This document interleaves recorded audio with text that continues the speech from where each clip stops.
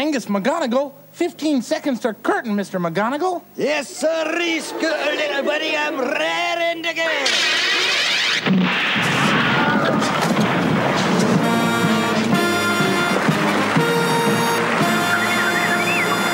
Oh, look, it's Luke Skywalker and C-3PO. And R2-D2 from Star Wars. Oh, they'd make much better guests than Mr. McGonagall. You're going to have to leave. Just Sorry. a minute, youngster. Come on, let's go. Excuse me, Master Luke, but what is this strange world we've come to? Beats me, 3PO. Seems we've landed on some sort of comedy variety show planet. It's the Muppet Show with our very special guest stars, the stars of Star Wars. Yeah!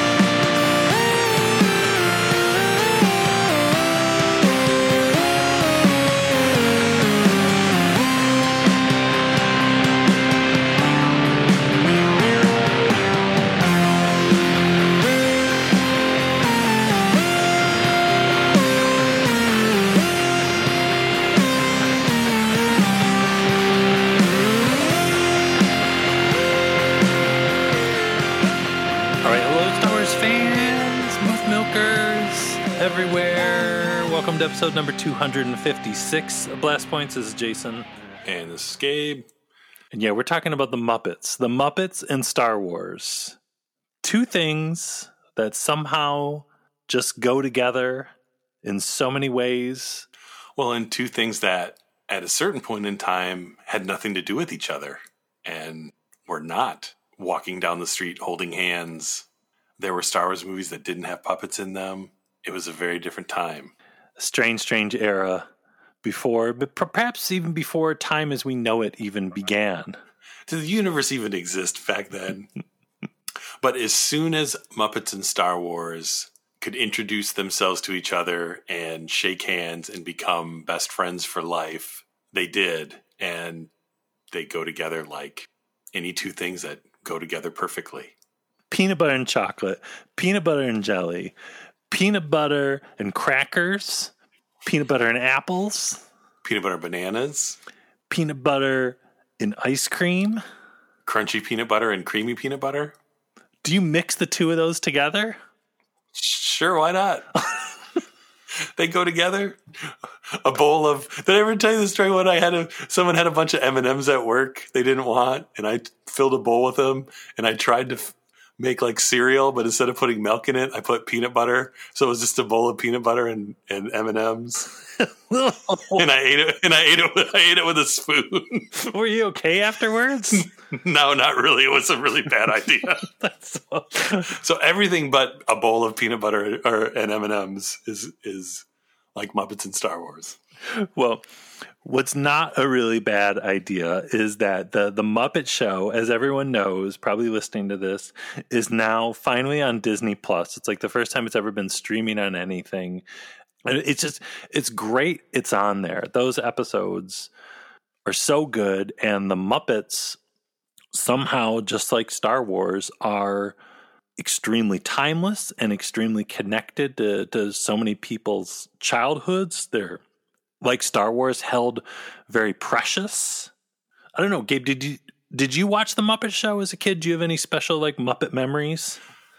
I remember watching it, and I remember the Star Wars episode kind of messing me up.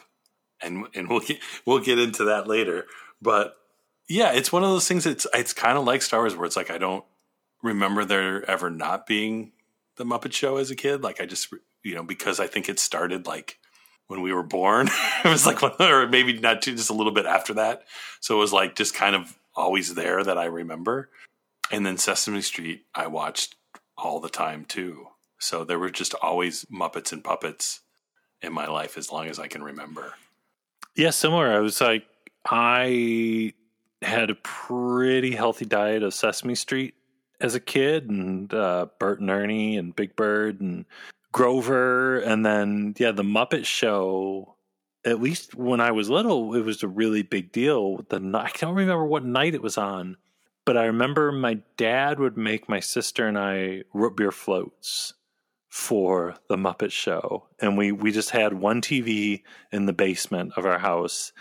We're sitting on the floor having root beer floats watching the Muppet Show. So it's like, even when I was like checking out a bunch of episodes on Disney Plus, there's something about like the opening theme music.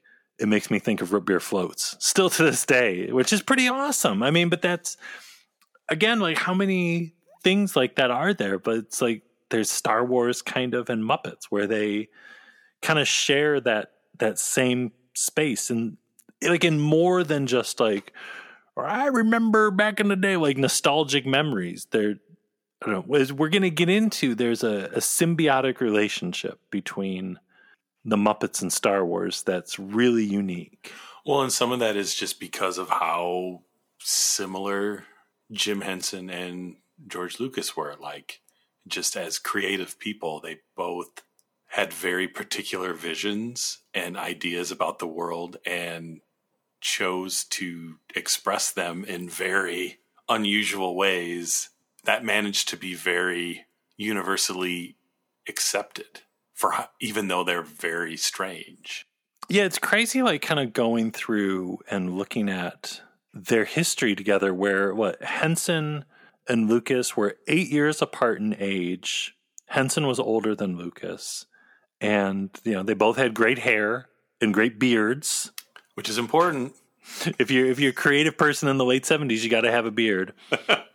But they both are people that made something, like you said, so kind of weird and something no one had ever really thought of doing before, just literally out of nothing. Like, both of them are just these crazy ideas they had that they couldn't let go of. Star Wars and Muppets are that special kind of entertainment that works for kids and for grown-ups simultaneously and doesn't have to try too hard to do that. It just does it like effortlessly. Yeah, because it is really like the definition of family entertainment, where it isn't like a kid's thing that's trying to appeal to grown-ups, or a grown-up thing is trying to appeal to kids. It is what it is, and what it is just naturally appeals to everybody, no matter what age you are, which is not an easy thing to do.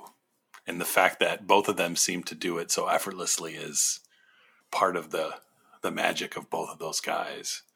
Well, and both their crazy ideas were both rejected over and over and over again, which, as we've gone over like in hundreds of shows in the past, you can understand with Star Wars. Like, it's kind of a gamble, kind of a risk. Are people really going to go see this crazy idea? But like, even when Jim Henson was trying to get the Muppet Show off the ground, like, just about every network turned him down.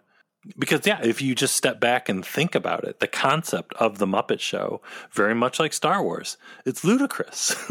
It's like an old-timey variety show, but with puppets. The puppets are going to do musical numbers, and sometimes human musicians are going to come on the show and actors and interact with the puppets, just like every other show on TV at the time. Totally normal. Why wouldn't you think anyone would want to watch that? I've got this movie about a space kid out in the desert, and he goes off with this old wizard and gets caught up with like a space cowboy that rides around in a spaceship with a dog, and there's a guy in a black mask, and he's the main bad guy in a floating ball in space. What do you mean it's not going to make $1 bajillion? This is the greatest idea of all time. Yeah, and there's a great quote from Frank Oz about kind of the similarities between Star Wars and the Muppets and George and Jim. And he says, I think that's true. Certainly they both had the vitality and purity and joy and dreaming. And there's certainly geniuses behind both of them. George and Jim worked together on Labyrinth, and I think that which got them together was that synergy. There was an awareness and an appreciation. They are both very unique individuals, and I think they both wanted to work with each other because they were very similar, very smart, very quiet, very strong people. And there's a similar idea from, I think it's in the Star Wars Insider about the Muppet Show episode. And he's talking about working with the Muppets compared to working with the Star Wars, and just how both the Star Wars crew and the Muppet crew were just very professional, very good people. And that's another maybe secret to both of these guys, is that not only were they special people, but they made sure to surround themselves with the best collaborators and other people they could find. And it wasn't just the guy at the top. It was the guy at the top knowing to surround himself with the best people they could find. And that contributed to their unique successes.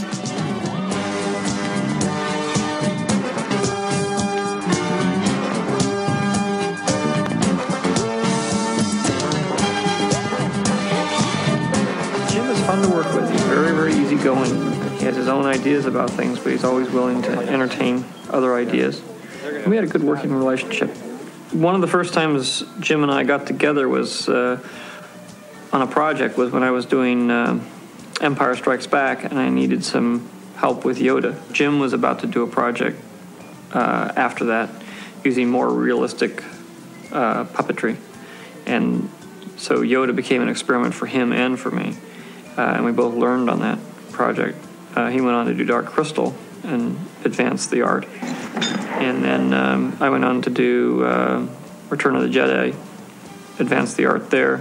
We've sort of been progressively trying to make it, advance the technology of puppetry and leapfrogging each other.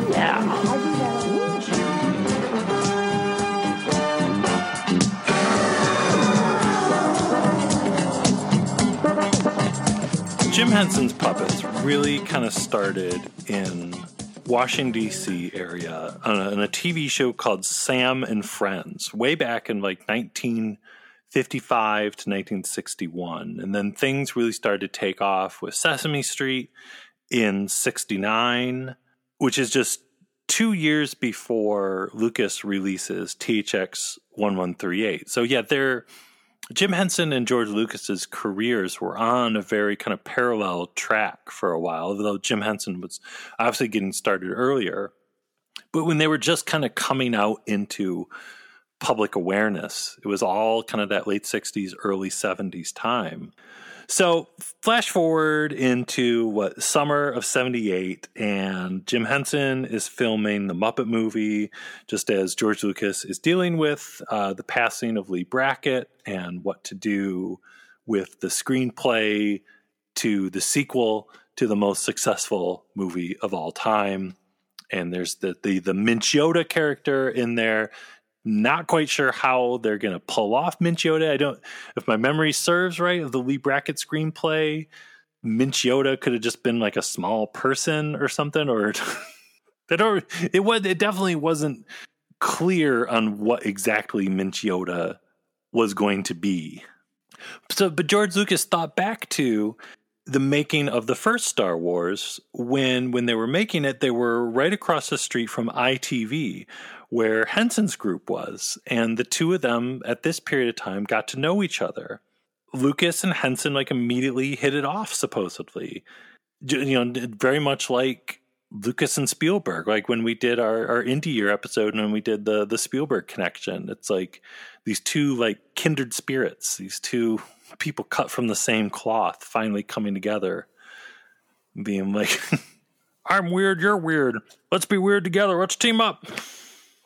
So yeah, they're getting ready to do Empire, and they're trying to figure out this all-important question of how to do Yoda.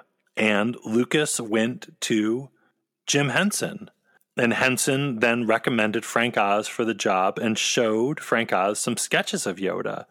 And according to, I think, in Rinsler's Making of Empire book, as soon as Frank Oz saw these Macquarie and Joe Johnston sketches of Yoda, he was immediately knew this could really be something. Well, and it worked out perfect for Henson because he was starting to work on developing Dark Crystal with Frank, and they wanted to see how George Lucas went about making these kind of big budget science fiction type movies. And they were moving towards the idea of creating puppets that felt more like real creatures. And that kind of was exactly what Lucas was trying to accomplish with Yoda. And there was just this kind of, I guess, lucky accident of synergy that they both had something to gain from this partnership, that it just seemed like it was the perfect thing for the two of them to join forces here. Because you had, Henson bringing in Frank Oz and some of his people to work on Yoda. And then there was like Stuart Freeborn and his crew building the puppet. We did episode 119 on the Yoda puppet, and then episode 225, the interview with Nick Maley with the creation of the Yoda puppet. And it's a subject I can never get tired of, but it's the miracle of the Yoda puppet working and the massive effect that had on Star Wars, on the way they could do aliens, and just movies in general. Like, you think after Yoda, there was E.T., and what would just movies and creatures as we know it in general be without that whole kind of idea of the realistic puppet and not like Bert and Ernie or something? Well, and this was the beginning of the overlapping talent pool, too, of people from the Star Wars crew going and working on Dark Crystal, and people from Dark Crystal later coming and helping out on Return of the Jedi. Like, there was definitely cross-pollination between the groups moving forwards, and, Muppets and Star Wars kind of growing together, progressing the art of puppetry, even up to the later collaboration between Lucas and Henson with Labyrinth. It's weird to think about the fact that A New Hope, except for maybe a little bit in the cantina, but doesn't really have any puppets. It's like the one Star Wars movie that doesn't have puppet aliens. It's true. Because even that through line of the puppet technology kind of influencing some of the digital creatures, even in the prequels, like, it's still coming from that kind of puppet roots.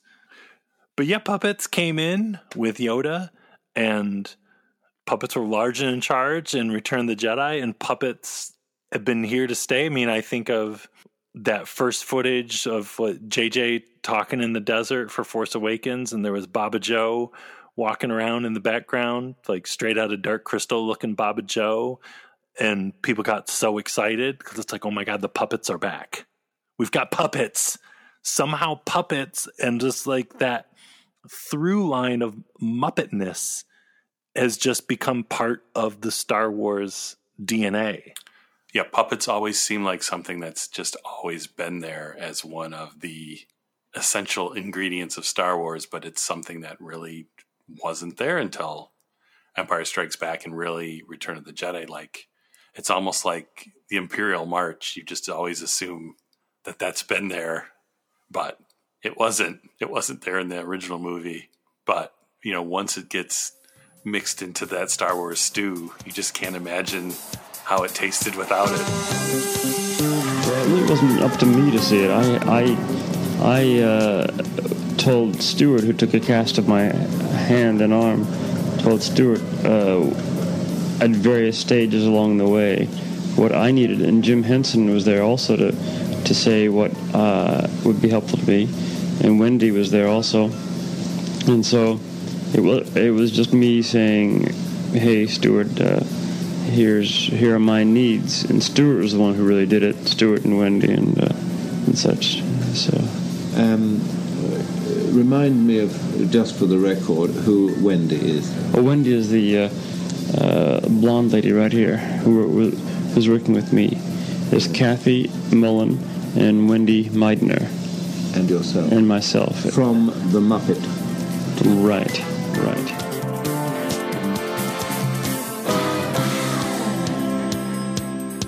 Well, the big thing with Star Wars and the Muppets was when Star Wars literally joined the Muppets, and that's the Muppet Star Wars connection really collided in late February 1980 when the stars of Star Wars were the hosts of The Muppet Show.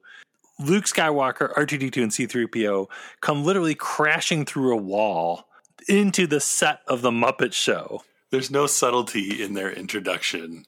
And it is funny in hindsight. It's almost like, well, of course he's going to make his entrance crashing through a wall because he is Vader's son, and Vader made his entrance crashing through a door. So why not have Luke burst through the wall like Kool-Aid Man?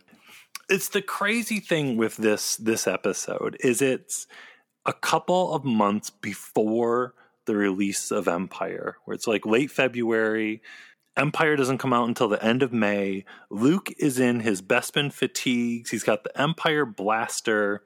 And you get the sense that this wasn't just like a guest appearance. This was a teaser for The Empire Strikes Back in a pretty major way. While also seeming very loose and off the cuff. And maybe that's part of the magic of it, is it was, on one hand, this huge teaser for the next gigantic Star Wars film, but it also didn't feel like promotion or, a press thing. It was like Mark Hamill having a good time, which is not usually how you would see a cross promotion for a big movie. Like it did what it needed to do, but not, I don't know. It just seemed very pure and fun. It doesn't take itself too seriously at all. It's very Muppets in that way. Like it never goes full Star Wars. Yeah, it's so crazy to think that this is promotion in a way for the sequel to the biggest movie of all time. And it's just the Goofy Muppet Show. So it came about probably a huge part because of Henson and Lucas's friendship, like we were talking about. But a big thing was that the Muppet Show was filmed in the UK. Now, we're not like experts on Muppet history or anything. So what we gather is that the Muppet Show was filmed at Eldon Studios, which was a part of Elstree Studios, where Empire was filming, just a town over. So they were both kind of owned by the same company, I think. I don't know. We obviously do not work in the studio system in the UK in the late 1970s. So basically what they had to do, like while I think if the timelines match up, it was like kind of towards the end of shooting Empire, and they just had to kind of pack up the droids and Mark Hamill's costume and head down the road literally to where the Muppets were filming. Because there are all those photos from the Dagobah sets with like Kermit and Miss Piggy hanging out on Dagobah with Luke and Yoda. I guess it would make sense. It's weird because I wonder, was that just good luck or was that intentional? Because Frank Oz had to go back and forth between both sets, right? Because he was still working on the Muppet Show because he wasn't on vacation. I bet it was all planned that way. Yeah. Poor Frank Oz. Losing his mind, probably having Yoda talk like Miss Piggy or something. But yes, so the episode is totally gold. Let's start to go through some of the basics of this season 4 episode of The Muppet Show featuring the stars of Star Wars. They know who the real star of Star Wars is, and it's Chewbacca, and Chewbacca has been kidnapped. So everyone is invested now because we got to find Chewbacca. And we find out that he's been held by a bunch of turkeys. But it's not out of the question in Star Wars. There was the turkey alien in Canto Bight, which is very Muppet alien in itself. So we know Chewie's stomach gets him into trouble, and porgs kind of look like little turkeys. So I can totally see Chewbacca going off chasing some little birds that he wants to eat and getting himself into trouble. So Luke is like basically running around backstage, the Muppet set. And at one part, he comes storming up the stairs and he says, "Remember Alderaan," which is a great moment. And what Fozzie Bear sees Luke. Hold it. You're Mark Hamill. Yes. Huh? No. He's my cousin. That's it. He's my cousin and he's right outside. Oh, well, go get him. Hurry. Hurry, I want to see him. Run. Oh, boy. I'm a big fan of his. And then what? Out comes Mark Hamill in an Argyle sweater, being Mark Hamill, doing impressions, dancing. Oh, well, you know, I've been known to do impressions. Hey! Who do you do? Oh, well, I just love impressions. Oh, I just love doing them. Terrific! Who do you do? Maybe it's too much Mark Hamill. I don't know. Well, yeah, and what's funny is I think definitely at the time and probably for a long time after, people probably didn't realize that really is just Mark Hamill being Mark Hamill. But Luke and Mark Hamill being two different people, as the small child I was when I saw this, blew my mind. And especially how they end the episode, I was convinced that they were two different people. It worked on me. Maybe they are. I know we've got a lot of ground to cover here. We get several scenes in the episode with Scooter in his bedroom playing guitar, and there's a great picture of Luke from Empire on his wall. And the upside down Star Destroyer. But even before that, there's like little sketches, little Muppet sketches that maybe seem like they're not connected to Star Wars, but maybe they are. Well, there's I think it's the first musical number, which is a bunch of sheep and a farmer singing Ramalama Ding Dong, which sounds like the kind of 50s music George Lucas is into, only being sung by sheep, which sounds like something George Lucas would be into. It's very American Graffiti. And then we get, I think it's the second musical number of the episode is a bunch of fish swimming around underwater and singing, and it looks straight out of the underwater scenes in Phantom Menace with the orange fish and the big sea worm thing. And like, I don't know, I was having the Planet Core on Naboo flashbacks watching that.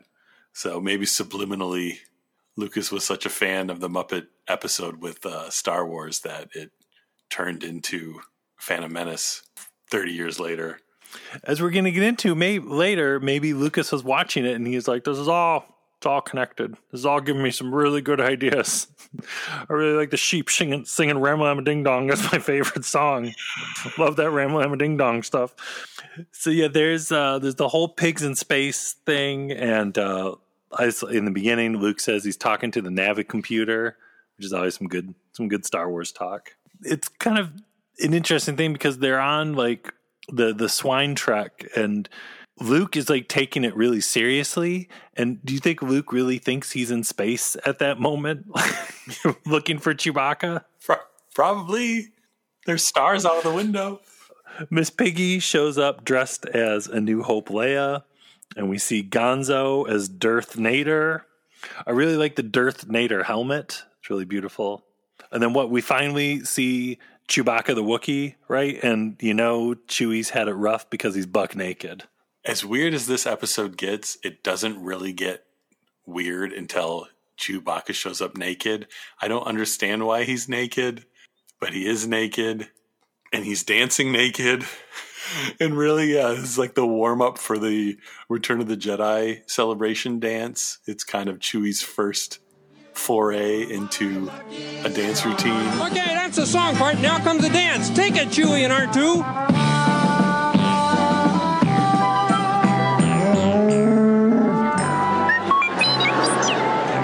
Why do you think Chewie's naked? It's a shocking question. I didn't notice too that Luke doesn't have his lightsaber also. But that's not as weird as Chewie being naked. Do you think when they were going across the street, someone forgot to grab his bandolier strap? Maybe, or it broke and they didn't have time to fix it. Because it's like if Mark Hamill just showed up as Luke in the diaper from the Bacta tank. Like they decided like that's what he was going to wear from Empire. So disturbing, naked Chewbacca. It's so dirty, so weird. Yeah, and he's dancing. And whenever he's dancing too, it always makes me think of the Men Behind the Masks convention we went to in 1995, where we asked Peter Mayhew about his dancing at the Ewok party at the end of Return of the Jedi, and his wonderful quote, "Wookiees are not dancers, They're fighters, they're protectors, but they're not dancers. So if you were in Dearborn, Michigan at that Men Behind the Mask tour, the two guys asking Peter Mayhew about his dancing. And Mr. Mayhew, why were you naked? And shame on us for forgetting to ask him about his dancing in the Muppet Show episode.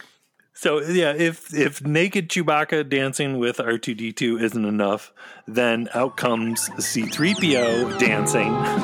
C-3PO, you're next! I certainly don't dance. Oh, but this is our big ending! Oh, all right.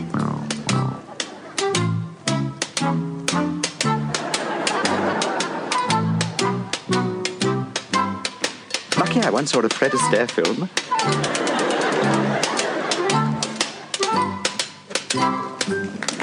Well, if everybody else is dancing, 3PO is not going to let everybody else steal the show. So he does a full-on tap dance routine. Of course. And then Luke won't dance, so he goes and gets his cousin, Mark Hamill, who Mark Hamill's ready to dance. And he comes out with like a bow tie and like a goofy hat and everything. And they all are singing the Disney song, When You Wish Upon a Star, as a castle comes up behind them. So you've got the Muppets and Luke Skywalker and the droids and Chewbacca singing like basically the Disney theme, like when the Disney logo plays, and a big castle comes up behind them. And it's kind of weird.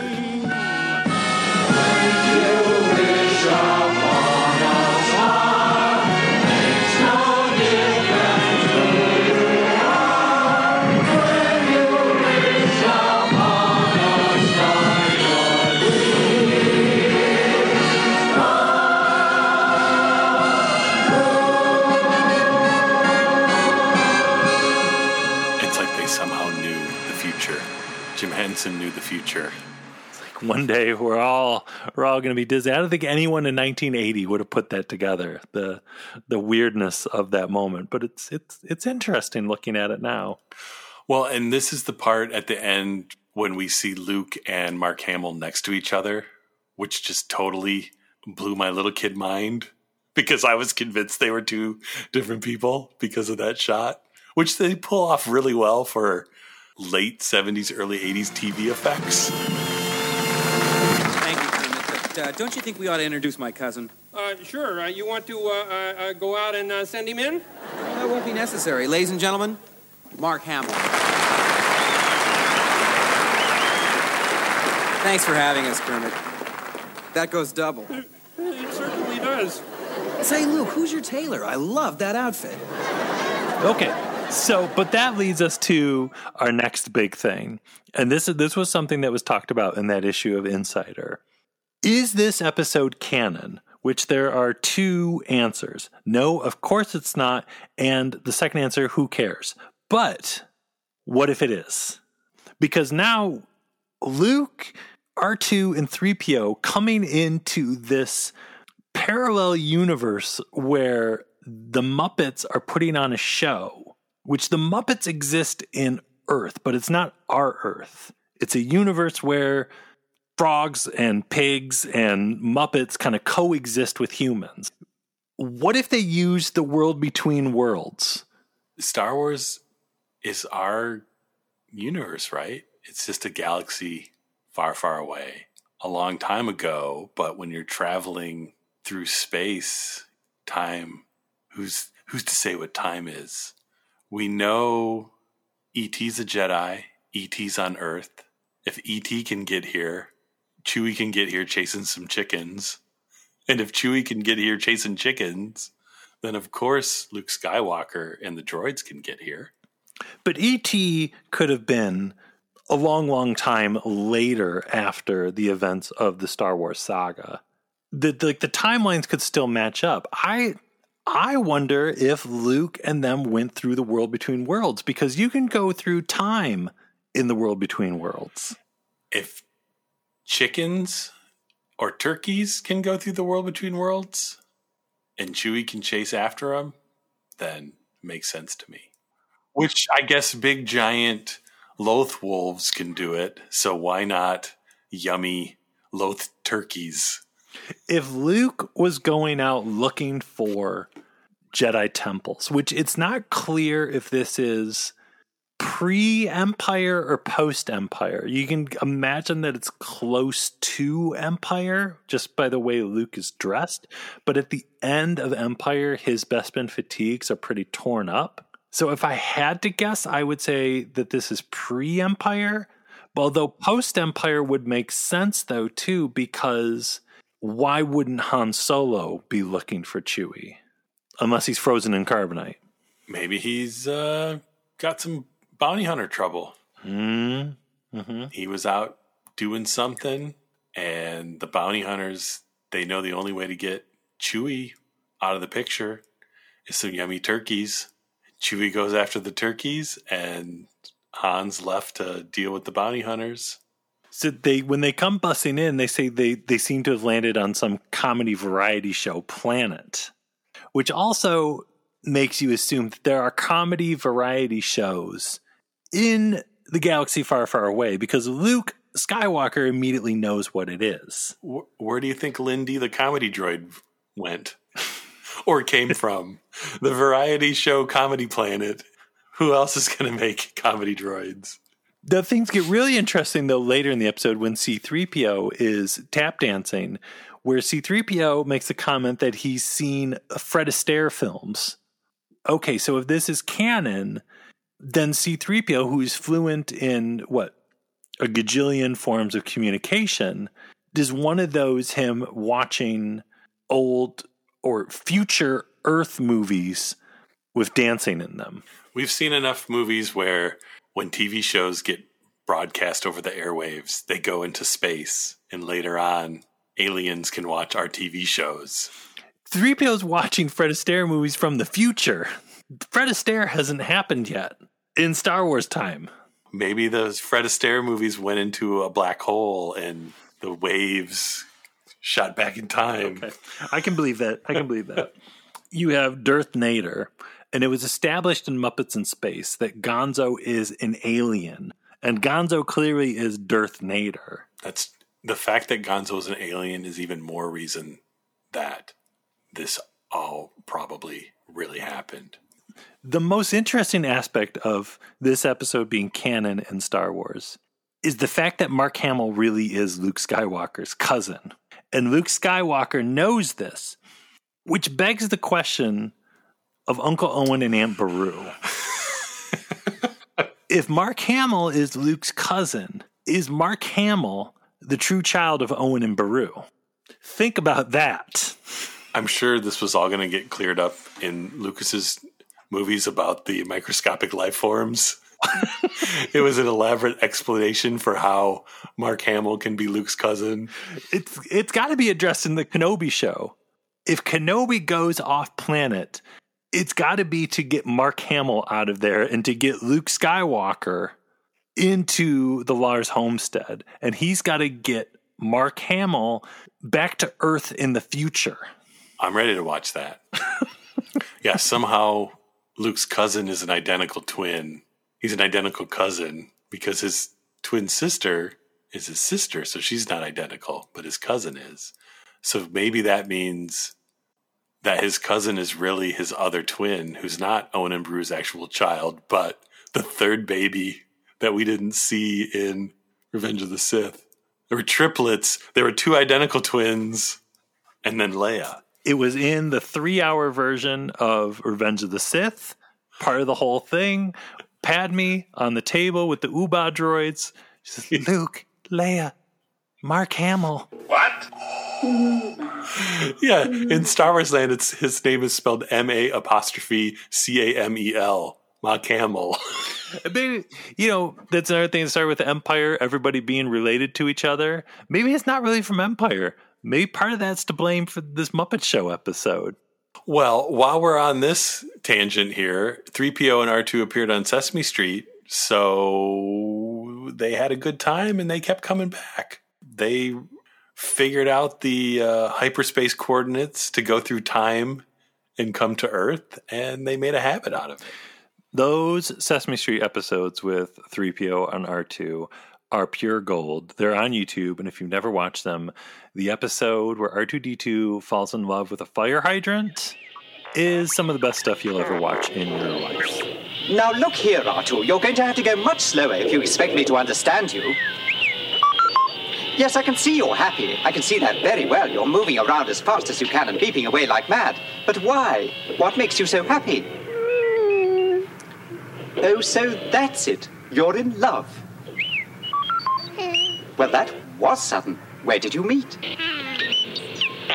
Right here on Sesame Street. Extraordinary. Tell me what she looks like.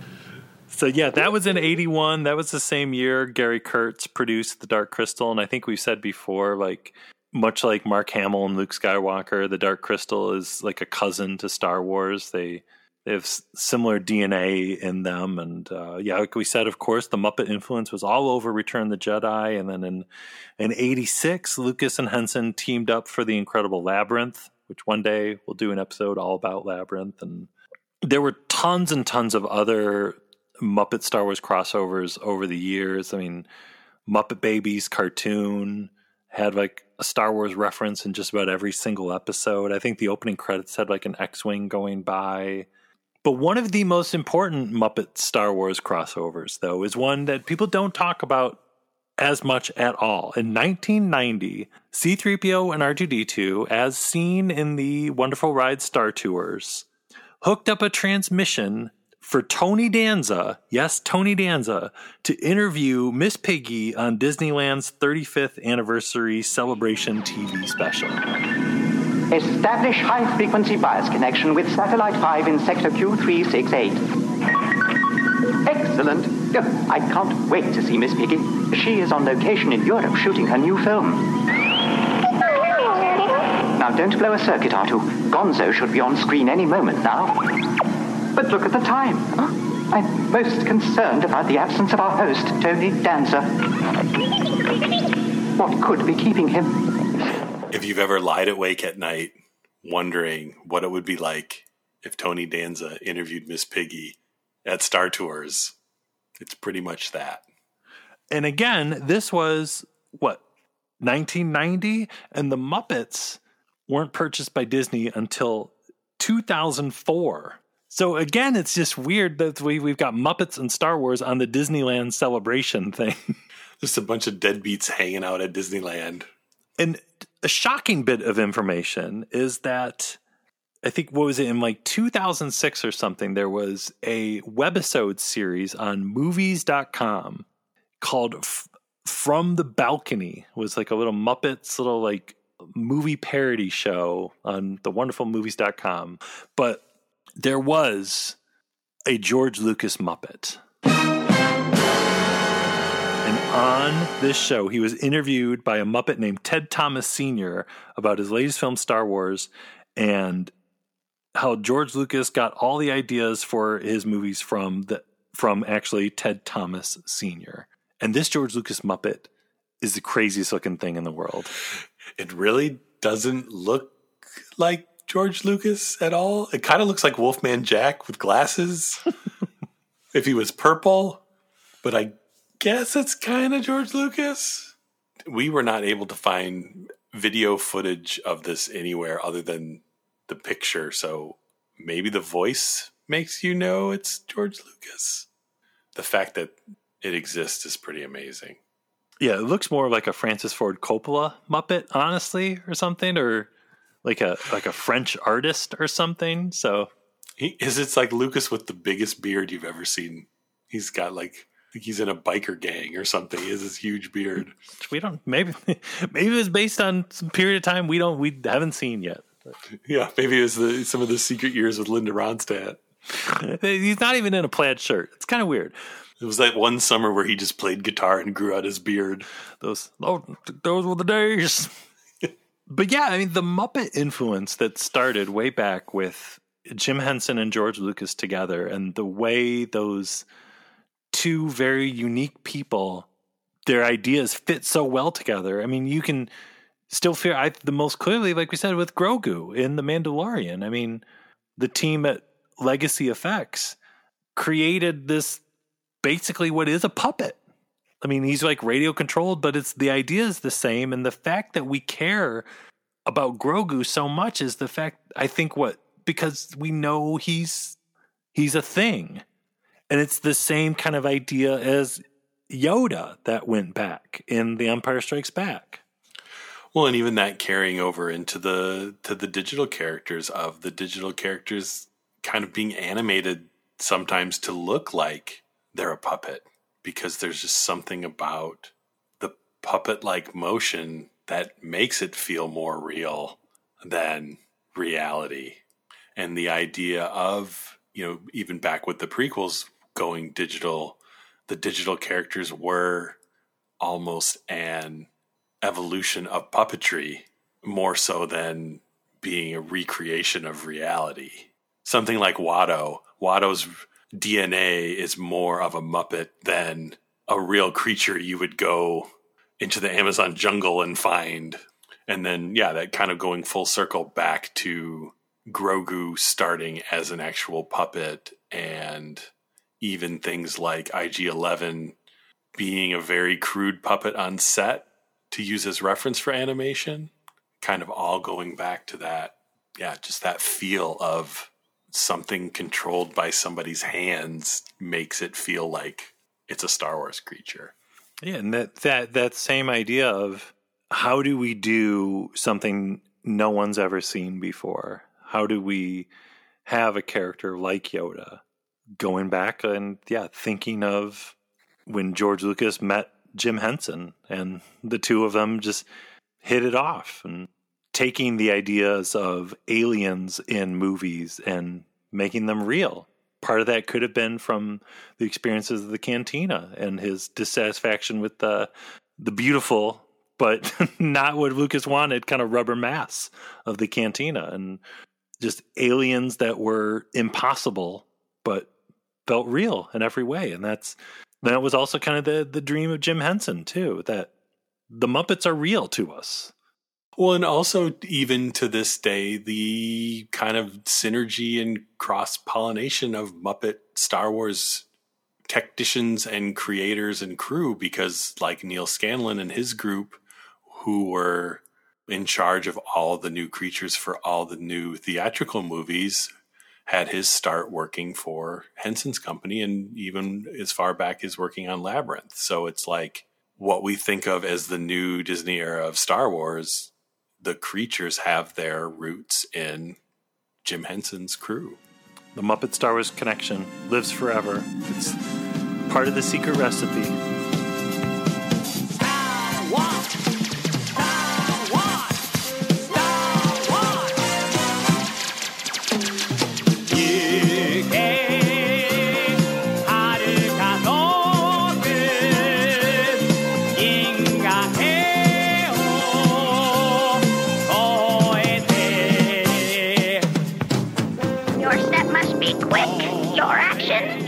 Yoda puppet and the Force lightsaber, each sold separately. As you move your lightsaber, the sound of the Force moves with you. It can be a powerful friend. That is your first lesson. Learn it well. The Force isn't my lightsaber. The Force is in all things, even you, my young Jedi. The Force lightsaber and new Yoda puppet, each sold separately from Kenner's Star Wars, The Empire Strikes Back collection.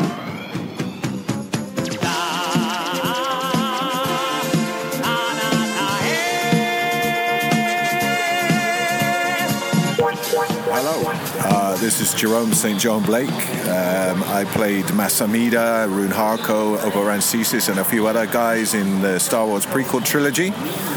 And I'm standing here with Gabe from Blast Points podcast, and looking forward to my debut appearance on his show. Watch this space, and may the Force be with you.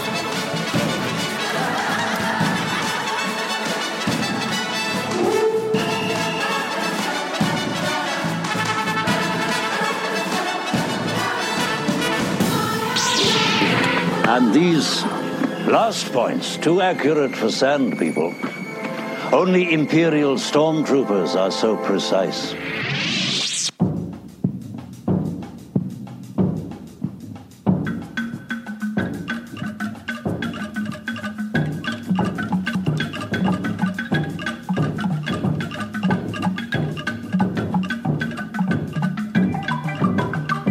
You know the deal with Apple Podcasts. If you are listening on some sort of Apple something, when you're done listening to this, go over there, write a little something nice about Blast Points.